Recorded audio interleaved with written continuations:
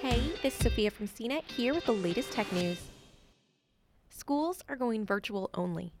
Companies like Google and Facebook are telling employees to work remotely, and the immunocompromised population has been advised to stay home. On March 11th, President Trump implemented travel restrictions from Europe, except from the UK and Ireland, just as the NBA canceled the rest of its season. The virus, which appears to have originated in Wuhan, China, has since caused surging cases of the disease COVID-19 in Italy, Iran, Spain, Germany, France, and South Korea. It's also made its way to the United States. As confirmed cases in the U.S. top 1,600, and the outbreak that is coronavirus is declared a pandemic, we could all be spending more time at home than ever, or even self-quarantining. While the Centers for Disease Control and Prevention's current thinking is that the risk of being exposed to COVID-19 is low, the rapid spread of the virus in China and Italy suggests that more of us might choose, or be forced to, minimize our time outside the home with a quarantine or extreme social distancing. These measures are designed to prevent the rapid spread of coronavirus and, as experts call it, flatten the curve.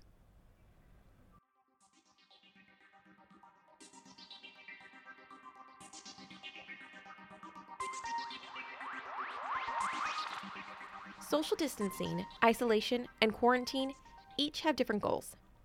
But all of these protocols are designed to limit the spread of COVID-19, the disease that results from the novel coronavirus, and other communicable diseases. Here's what each term means according to the U.S. Department of Health and Human Services, as well as the CDC. Social distancing is used to limit close interaction among people. You can see this happening as conferences are canceled, gatherings are limited, and schools shut down. Individuals may also choose to distance themselves by avoiding public transit or choosing to work remotely. Other social distancing practices include avoiding handshakes and remaining more than 3 feet from other people. To be quarantined is when a person who is well, not sick or exhibiting symptoms, separates themselves or drastically restricts their movement. It's used when a person has come in contact with an infected person and needs to monitor their symptoms. Quarantine is also used with individuals who are at high risk of contracting COVID-19 and need to limit their exposure to potentially ill people. Isolation is when a person that's ill or displaying presumptive coronavirus symptoms is separated from those who are healthy to help prevent the spread of COVID-19. In some cases, people might be isolated in a hospital, while those with manageable symptoms are isolated at home. Many cities, like Seattle and San Francisco, are already exercising social distancing protocols by canceling community events and, in some cases, closing schools. Those cities declared the coronavirus outbreak a public health emergency, enabling health officials to implement measures that protect the public. For instance, on March 11th, California health officials expanded the gatherings policy and asked to cancel or suspend all events with 250 or more attendees. But the question many people are asking is, should I self-quarantine to prevent exposure to the coronavirus? The CDC currently advises all people over the age of 60, as well as the immunocompromised, to practice strict social distancing and even suggest they stay at home as much as possible, but doesn't advise on a full-on self-quarantine to prevent the spread or transmission of the disease. Still, individuals who are immunocompromised may choose to self-quarantine or practice some kind of hybrid social distancing and quarantine while the virus takes hold in their communities. If the virus becomes as pervasive as some medical experts predict, we may all find ourselves in some version of quarantine or extreme social distancing. There's a lot more to preparing for coronavirus quarantine than hoarding toilet paper and bottled water. Drawing from advice of the CDC, HHS, World Health Organization, and experts, this quarantine checklist will get you and your family prepared for spending a lot of time at home. First, get a flu shot. It needs to be said, if you or any family members have not gotten a flu shot and you're still healthy, go get one. The flu shot does not prevent people from contracting COVID-19, but it does help in a few important ways. Getting a flu shot dramatically reduces the likelihood of getting the flu, which means fewer admittances to the hospital, freeing up healthcare providers to address patients with COVID-19 and other illnesses. By avoiding the flu, you're also helping your body's immune system stay strong, so it can fight off communicable diseases like COVID-19. Finally, getting a flu shot is about empathy and responsibility for the community. By reducing your chances of getting the flu, you are especially helping those with weakened immune systems stay healthy and as protected as possible from COVID-19. Secondly, stock up on items, but don't hoard. Many of us who work an 8-hour workday spend at least that much time outside of our homes. And during that time, we're relying on our employers or other businesses for essentials like toilet paper and meals. After you've determined the amount of quarantine time you want to prepare for, grab the appropriate quantity of these items as outlined by ready.gov. This is certainly not an exhaustive list, and your needs will vary depending on the type of things you rely on every day. For bath and hygiene, ready.gov recommends a 30-day supply of medication, including over-the-counter pain relievers, cough and cold medicine, as well as electrolytes. Toilet paper, of course, feminine hygiene products, hand soap, laundry detergent, infant needs, body wash, shampoo, conditioner, and skincare needs. For food and kitchen items, there is no definitive list, but there are some food items that work better than others. You might also want to take an inventory of your kitchen toolkit in case you find yourself prepping more meals from scratch while stuck indoors.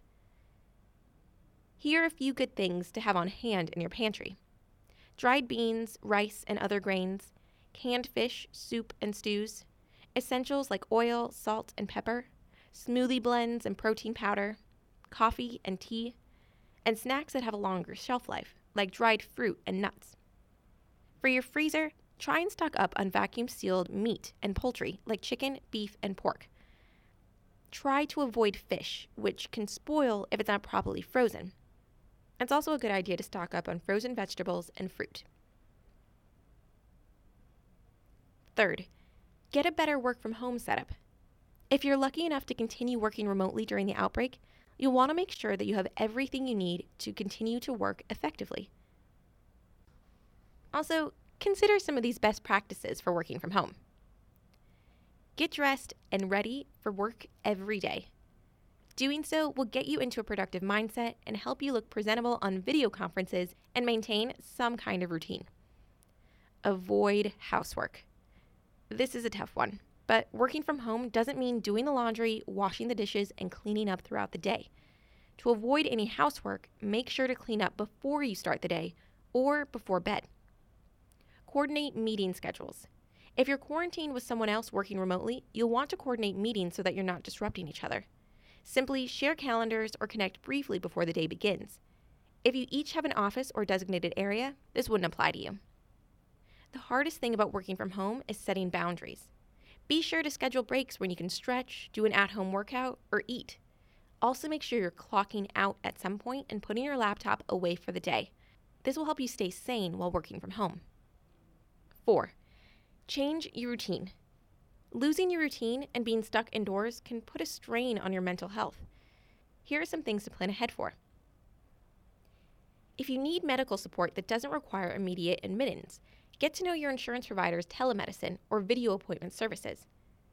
For instance, depending on you or your family's needs, the physician can prescribe medications which you can often choose to have delivered. Exercise. You don't need a Peloton to work out at home.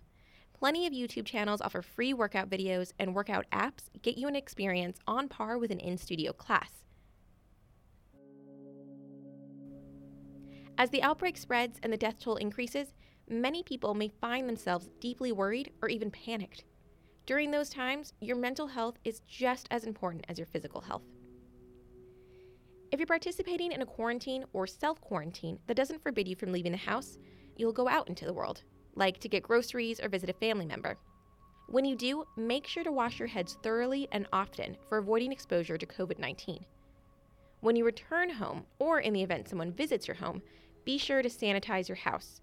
This means using disinfecting products to wipe down frequently used surfaces, including countertops, doorknobs, faucets, and tables.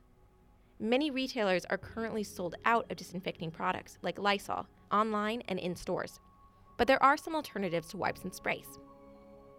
One final word on face masks. Though the initial response to the novel coronavirus in the United States was to go out and buy face masks, Health officials have since asked the public to stop buying them unless someone is sick and needs to reduce the chances of transmitting COVID-19 to others. So no, you don't need to stock up on face masks to stay at home. Save them for the ones who really need them, healthcare workers and those who are sick. For more of the latest tech news, visit cnet.com.